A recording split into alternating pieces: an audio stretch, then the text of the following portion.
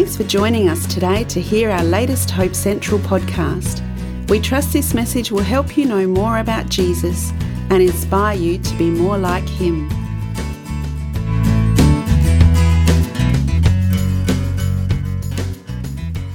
Hey, welcome everybody to this special follow-up recording that we missed doing on New Year's Eve, and we're really glad that you've joined us again today for this. If you were here on New Year's Eve, or December 31st, this is going to be a repeat of what you heard, but so many people were talking about it that we just thought we'd just do it again and give you a chance to really think about and digest the scriptures that we're going to be talking about today. Today we're going to be talking about Your Will Be Done on my fancy new screen. This is awesome, and I'm going to love using this, especially through our MTS training. But your will be done is this statement that I think a lot of people are sort of quasi-intimidated by and also sort of like fatalistic about. And I think that this statement, your will be done, is one of the most confidence-building statements that you can add to your prayers, add to the knowledge in your prayers that is going to really encourage your prayer life. Your will be done. When I was growing up in Christianity, a lot of the idea of this your will be done statement seemed to be about kind of submission to God. Now it is about that in a sense. When we go to pray, we're meant to submit our desires and our thoughts to God and to God's thoughts so that we're not praying against the will of God. I mean, that would be crazy to do that anyway. Everything He desires is good and we're not so good. So the phrase, your will be done, although I learned it to be kind of a submissive thing, it's actually something that builds our confidence when we really understand this statement in its context. So we're going to look at this original statement by Jesus when He talked about praying. Now, here's how Jesus' teaching begins. He says in Matthew chapter 6, verses 7 to 10, He says, when you pray, don't keep heaping up empty phrases as the Gentiles do, because they think they're going to be heard because of their many words. Don't be like them, for your Father knows what you need before you ask Him. Pray then like this: Our Father, who is in heaven, hallowed be your name. Your kingdom come.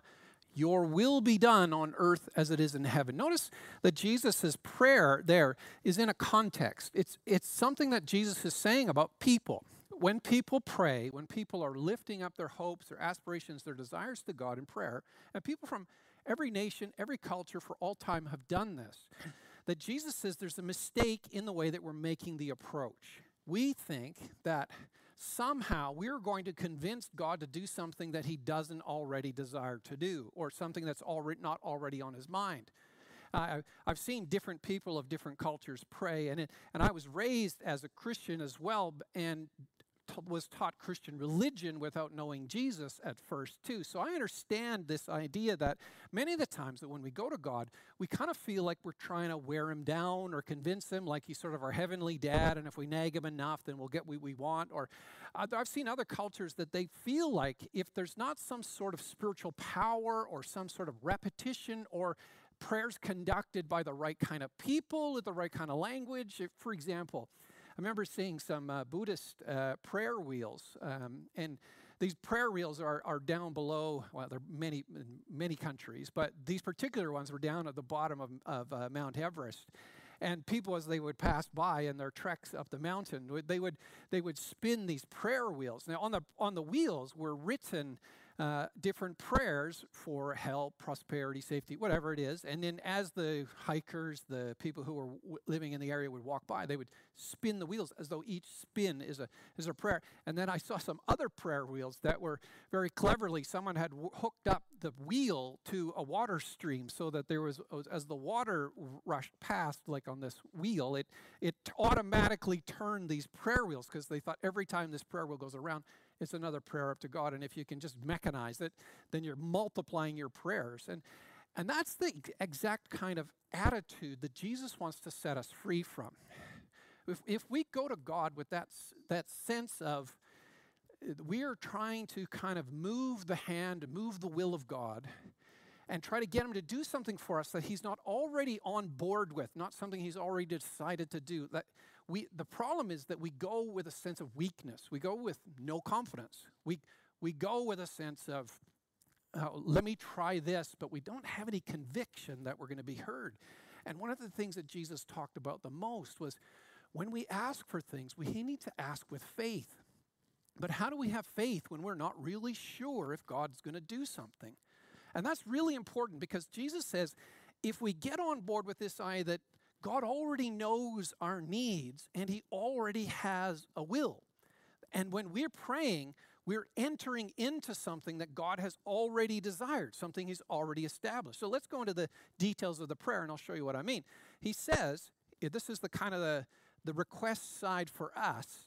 He says, give us this day our daily bread. So 1, 2, forgive us our debts as we forgive our debtors. 3, lead us not into temptation, but deliver us from evil. And then he goes on and says, for if you forgive others their trespasses, your heavenly Father will forgive you.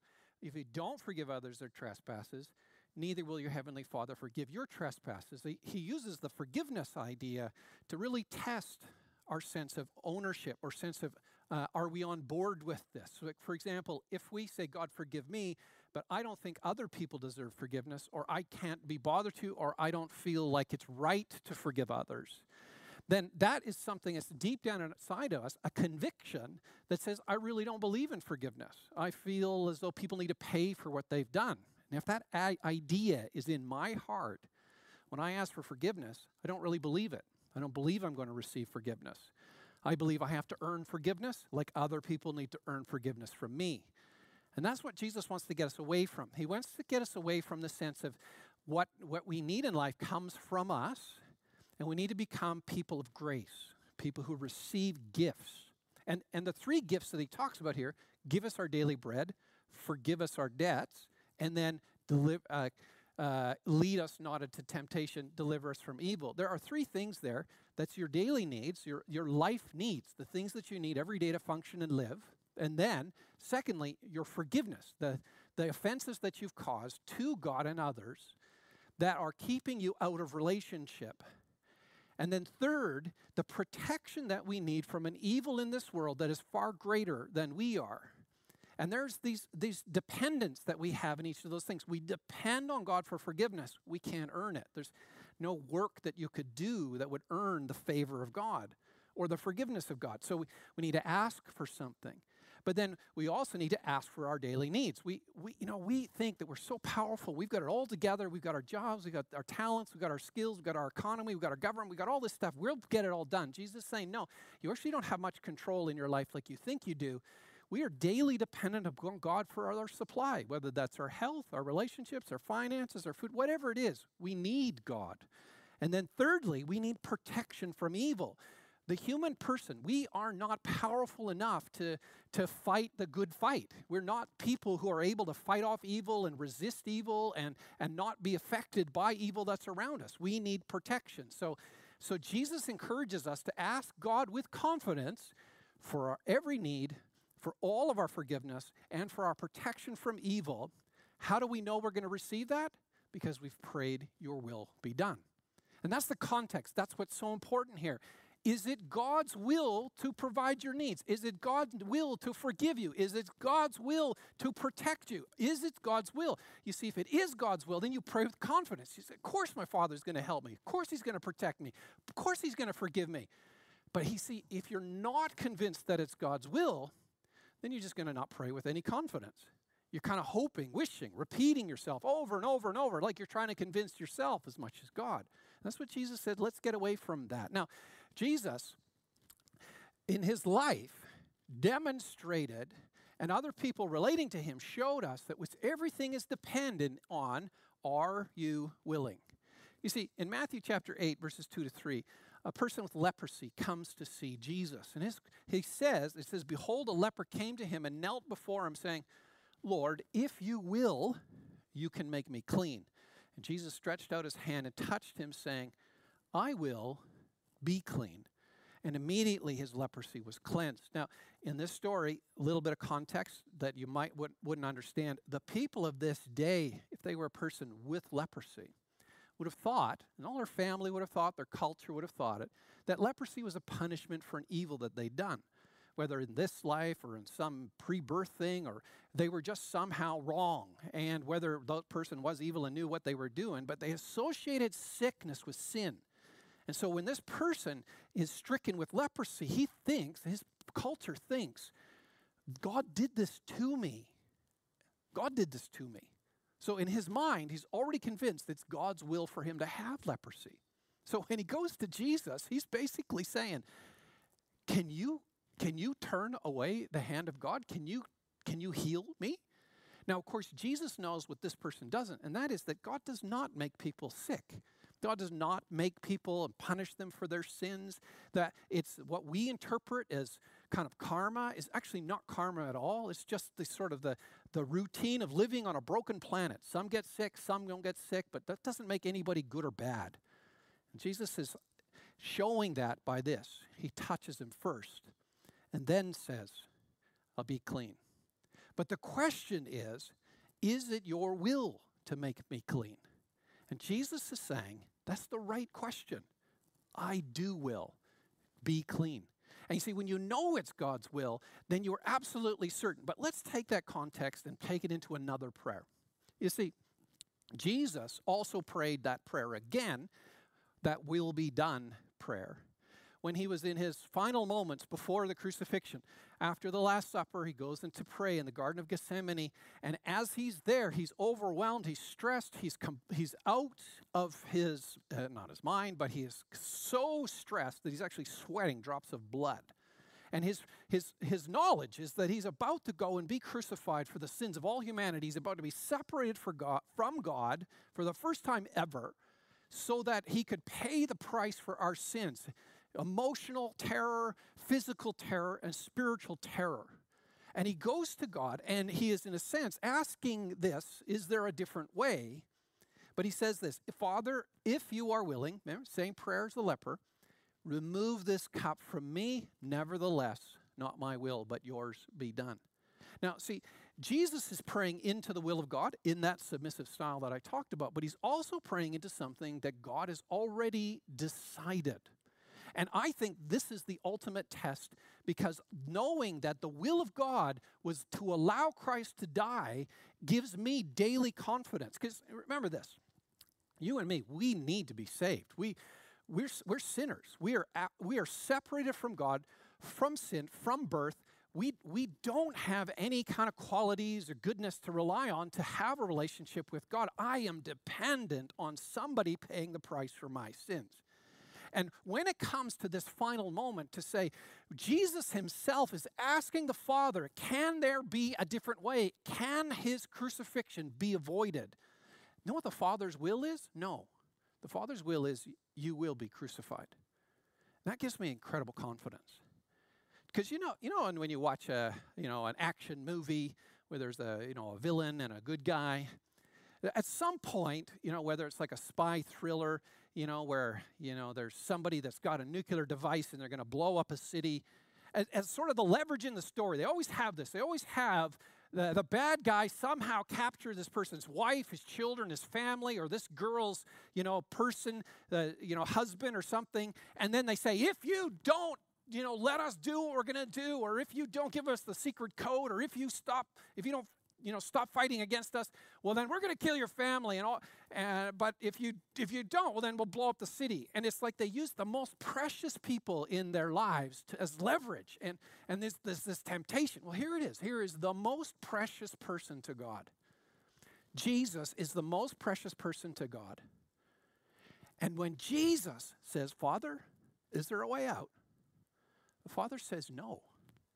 That means that Jesus' death is something that is deeply embedded to the desire and will of God. And do you know what that means? That means it is God's will for his Son to die for you. It is God's will to protect you. It is God's will to love you. It is God's will to take care of your needs. It is God's will, and nothing will change that. Not one thing, not even Jesus can change that. Because it is God's will to have you as his own child and to take care of you like you're his own. And so that's what we take into this.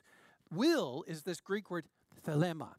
It means it's a determination. That is a choice, a purpose, a decree, and abstractly a volition, or an inclination, a desire, a pleasure, a will. You see, God has made a determination that he will take care of us, a determination that he will save us, and absolutely nothing will change that. When we pray, your will be done, We are only asking for the most beautiful, the most lovely, and the most perfect thing ever, Jesus. So when we ask the question then, well, what's the point of prayer then? Because if we pray, your will be done, the kind of the question that comes to mind then, people think, well, won't it be done anyway? As if God is up there waiting for me to ask for something before he does something. It doesn't make any sense to me that my tiny little pipsqueak prayer is sort of moving the hand of God. And then the second question is, well, is God's will happening now? Because the people who say, well, it's fatalistic, they simply need to look around and say, well, clearly bad things are happening, so clearly God's will is not happening. So if we're in this middle between fatalism and the powerlessness of God, then where are we actually acting? What are we doing? Well, I want to explain that idea because this also steals our confidence. So in the book of Hebrews, it gives a picture of Jesus. In the picture of Jesus, for it says, for it was not angels that God subjected the world to come, of which we're speaking. It has been testified somewhere, what is man that you're mindful of him, or the son of man that you care for him? That's in Psalms. You made him a little while for lower than the angels, and then you've crowned him with glory, with honor, putting everything in subjection under his feet. So this is a picture of Jesus. And as we're introduced in this part of Hebrews to Jesus, he says, when you're asking about the will and the outcome of the desire of God, have a look at where Jesus fits into this picture. Because Jesus is the one that's made lower than all things, lower than all creation. He's not talking about man in a sense of us. He's talking about Jesus. Jesus has been made lower, but Jesus was crowned. So you see the negative, God's will not being done, and then you see the positive, Christ elevated in glory. You see the undone will of God and the completed will of God. And you see that idea that there is something that is being transitioned from one to the other. Now, who is it through?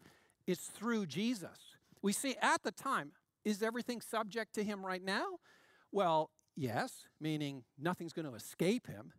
But is everything being done according to his desires? No, the answer is no. We're in that in-between time. So it says, now putting everything in subjection to him, he left nothing outside of his control.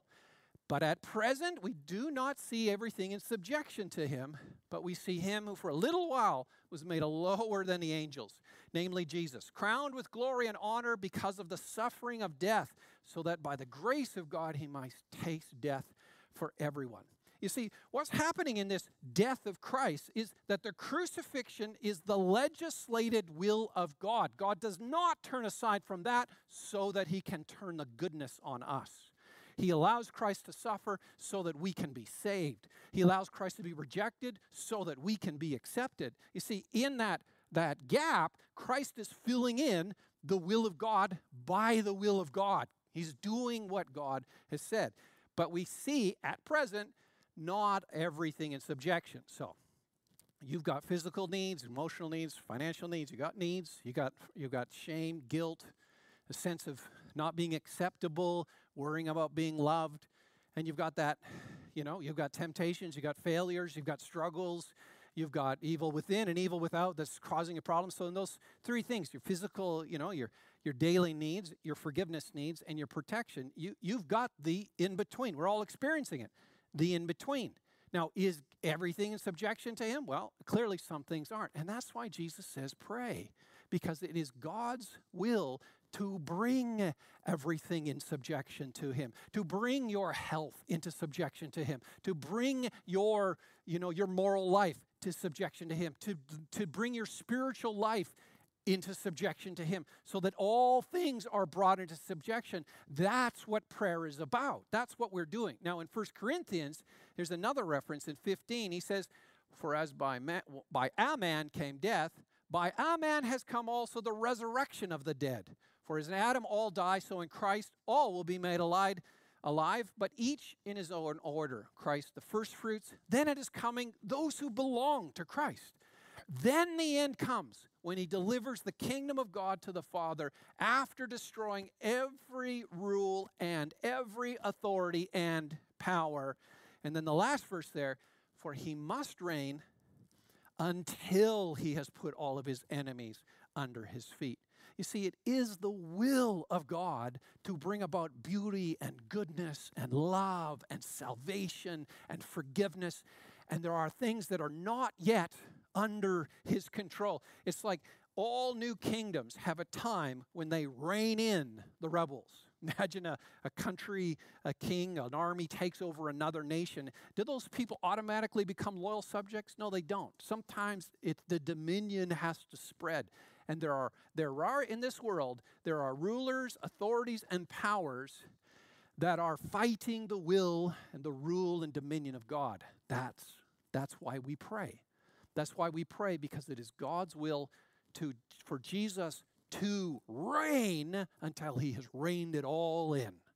Okay, so when we are under his will, we are confident of his will. It says in Psalm 118, listen to these verses here of this psalmist. As he writes in excited celebration, he says, "The Lord is on my side. I'm not going to fear. What can man do to me? The Lord is on my side as my helper. I shall look in triumph on those who hate me." Like, that is a confident statement, isn't it? That is a person that is like, I haven't got a worry in the world. I haven't got a problem that God can't solve. There's no person with enough power to destroy me. I am safe. I am fine. I am good. Now, that is a confident statement. Now, that person prays that because they are under the will of God. They want God's will, and they believe that God is going to do his will. They become super confident. So a statement here, I say, we pray, speak, and act with confidence when we are confident in God's will. If you ever remember the story of King David when he was just a boy, and as the story begins, he's just a shepherd boy. He's just a regular teenage kid. He's a confident kid. But he doesn't have all the ability to do everything. And he's brought into the army, and his first battle is against Goliath. But as you see King David go up against Goliath, he's not confident in himself. He's not thinking, man, I've got it together. Look at me. He's confident in God.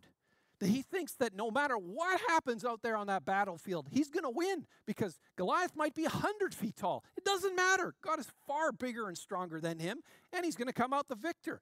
That kind of confidence, it spreads into our life. In the book of Hebrews, when he begins to quote this, because he's talking about what Jesus has done for us, he says, "Keep your life free from the love of money and be content with what you have, for he has said, I will never leave you and forsake you." So we can confidently say, now this is that quote, "The Lord is my helper. I will not fear. What can man do to me?" See, the Hebrews are saying what people prayed in the Old Testament as a hope has now come true in Christ, and we are fearless because the will of God is to help us. The will of God is to save us. The most important thing that we ever know is Jesus died on the cross to save us, because the crucifixion demonstrates the truth that God is for us. He is not against us. And when the book of Romans, when he talks about that, he says in Romans 8, "What then shall we say to these things? If God is for us, well then who can be against us?" See that quote from Psalm 118? "He who did not spare his own son, but gave him up for us all, how will he not also with him graciously give us all things?" You see, Paul is saying you're meant to look at the crucifixion of Jesus as the guarantee of the will of God to love you, to help you, to protect you.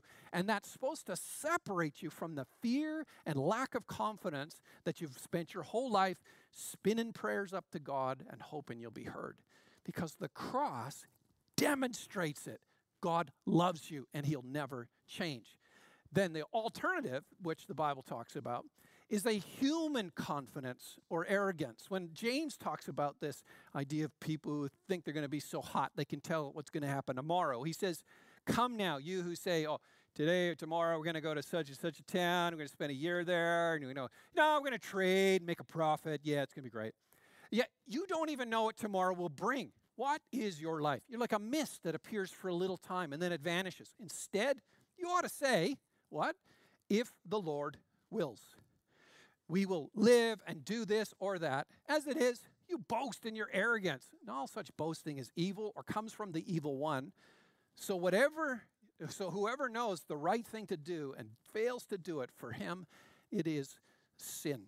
Is it the right thing to do? What is the right thing to do? The right thing to do is have our confidence in Jesus Christ and not an arrogant sense of ability. Now, I think there's a big problem here in the Western world that because we've got so many resources and we've got electricity and we've got cars and we've got petrol and we've got contacts and we've got bank accounts, we've got all this stuff, we feel insulated from the things of this world. And my daily bread, tick, tick, tick. I've got it. Forgiveness, well, I go to my counselor, he tells me to feel better. The protection from evil, hey, a little bit of evil doesn't hurt anyone as long as you're having fun. We kind of have this human-centered arrogance where we think we're like little gods walking through the world. And James wants to remind us, you're actually less than zip. You are powerless in a powerful world. You are on your own against the devil if you're without Christ. You're facing the certainty of decay and death, and there is not a medicine in the world that will keep you alive forever. You are weak and powerless, and any other idea in your head is actually just arrogance. It's not confidence, because you only get confidence when you pray if the Lord wills. And so there's a difference. See, God wants you to be confident, not arrogant. What's the difference between confidence and arrogance? Well, it's the same difference between humility and insecurity. See, confidence is when you know that somebody else, God, is powerfully behind you, powerfully in front of you, controlling your life, the outcome of your life, and the things that happen in your world because He has the ability. Then you can say, hey, what is anybody going to do to harm me? Arrogance is when my hope is in myself, when my power and my confidence is in myself. Then we kind of strut around and think, look at me, I can do anything. Yeah, really, we're a joke. But there's another side to it, and this is a side that some people wear instead. They consider insecurity to be a kind of humility. Oh, why would God help me? I'm lowly, I'm nothing, I'm dependent, I can't go anywhere. I could never pray that prayer and get an answer. I could never talk to those people. And that kind of false weakness is not humility at all. It's kind of a humiliation, but it's an insecurity that looks like humility. In the same ways, arrogance can look like confidence, but that insecurity is an uncertainty. It's a sense of not knowing that you are protected, that you are blessed, and that God is on your side. Humility is when you know you're lowly, but God loves you. Confidence comes when you recognize that God's will, His unchanging will in Christ, is to keep you and bless you. So in 1 John, he says, I'm going to write these things. I've written these things, the whole book. He's up to John chapter 5. The whole book. I write these things to you who believe in the name of the Son of God, that you may know that you have eternal life. That's that crucifixion, understanding your salvation. And this is the confidence that we have towards Him, that if we ask anything according to His will, He hears us. And if we know that He hears us in whatever we ask, we know that we have the request that we have made of Him. You see, he says, you got to get the right relationship with God from the start. If you put your faith in Jesus Christ, God's demonstration of His love and goodwill towards you, then you know that you're adopted and that you're a precious child to God. And there is no sense of insecurity or doubt or fear when you go to your Father in prayer. You don't go to Him and think, oh no, I've had a bad week. I think I sinned a little bit this week. I didn't say the right thing there. And I looked at something and there was a little bit of greed in my heart and a bit of envy. And now when I go to God, I'm like, oh God, please, I know that you don't like me, but can I please give some help? You see, I want you to compare this. Do you think that your sin, that your weaknesses, your flaws, do you think that they are more powerful in the will of God than the death of Jesus? Now, let me ask yourself that question. Do you think that you and your behavior is what determines whether or not God does what He's going to do? You see, the gospel teaches us that the death of Jesus eliminates all sin in mankind because He pays the debt for everybody. And He leaves us in a position where we're not confident in our own self then because we didn't pay the debt, but we're confident that Jesus has done it for us. So when we go to God, we should never think, do I deserve this? We should always think, does Christ deserve this? Because Christ earned it for us. And he says, John says, I am writing these things to you to ground you in Jesus Christ so that you always ask what you need of God with confidence. Because confidence is faith. And if you don't go to God with faith, if you don't believe that you're going to receive, you won't receive. So you have to go with confidence.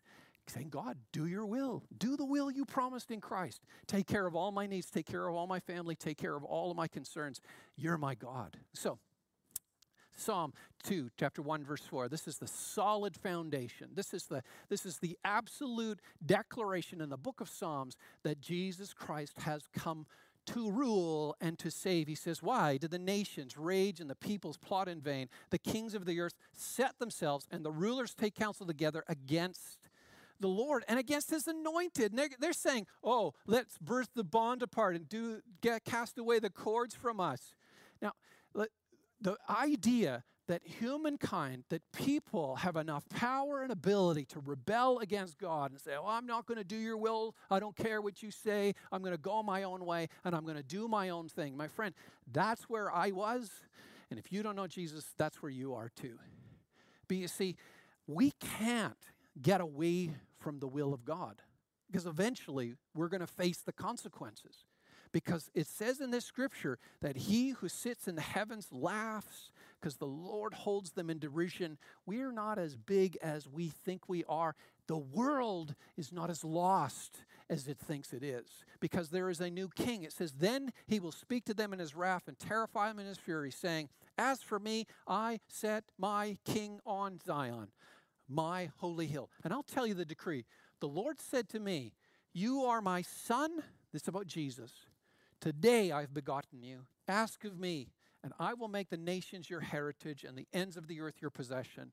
You shall break them with a rod of iron and dash them to pieces as a potter's vessel. Do you hear, like I was reading 1 Corinthians 15 about the rule of Jesus? Do you see him breaking the powers of this world, destroying those things?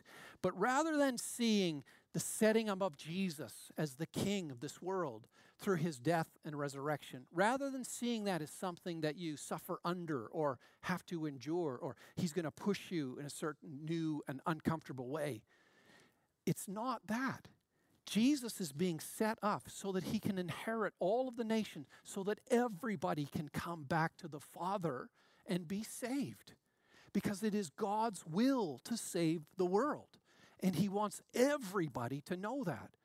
And if you're in rebellion against God or in your doubt and fear against God, then my call to you today is this. Pray your will be done. And know that that will is to save you. He wants to forgive your sins. He wants to protect you from evil. And he wants to give you your daily and then your eternal needs. Because he is King and Lord over all. And when we pray, we are asking God, saying, God, right now this isn't right, but I know you've got the power to make it right. And so I pray, bring everything to the way you want it in Jesus. Bring the nations. Let them be inherited by Jesus. And take me and my needs and my heart and my concerns and make me deeply aware that your will is for me. Pray, my friends, your will be done, and pray it with confidence. God bless you, and we'll hope to see you soon.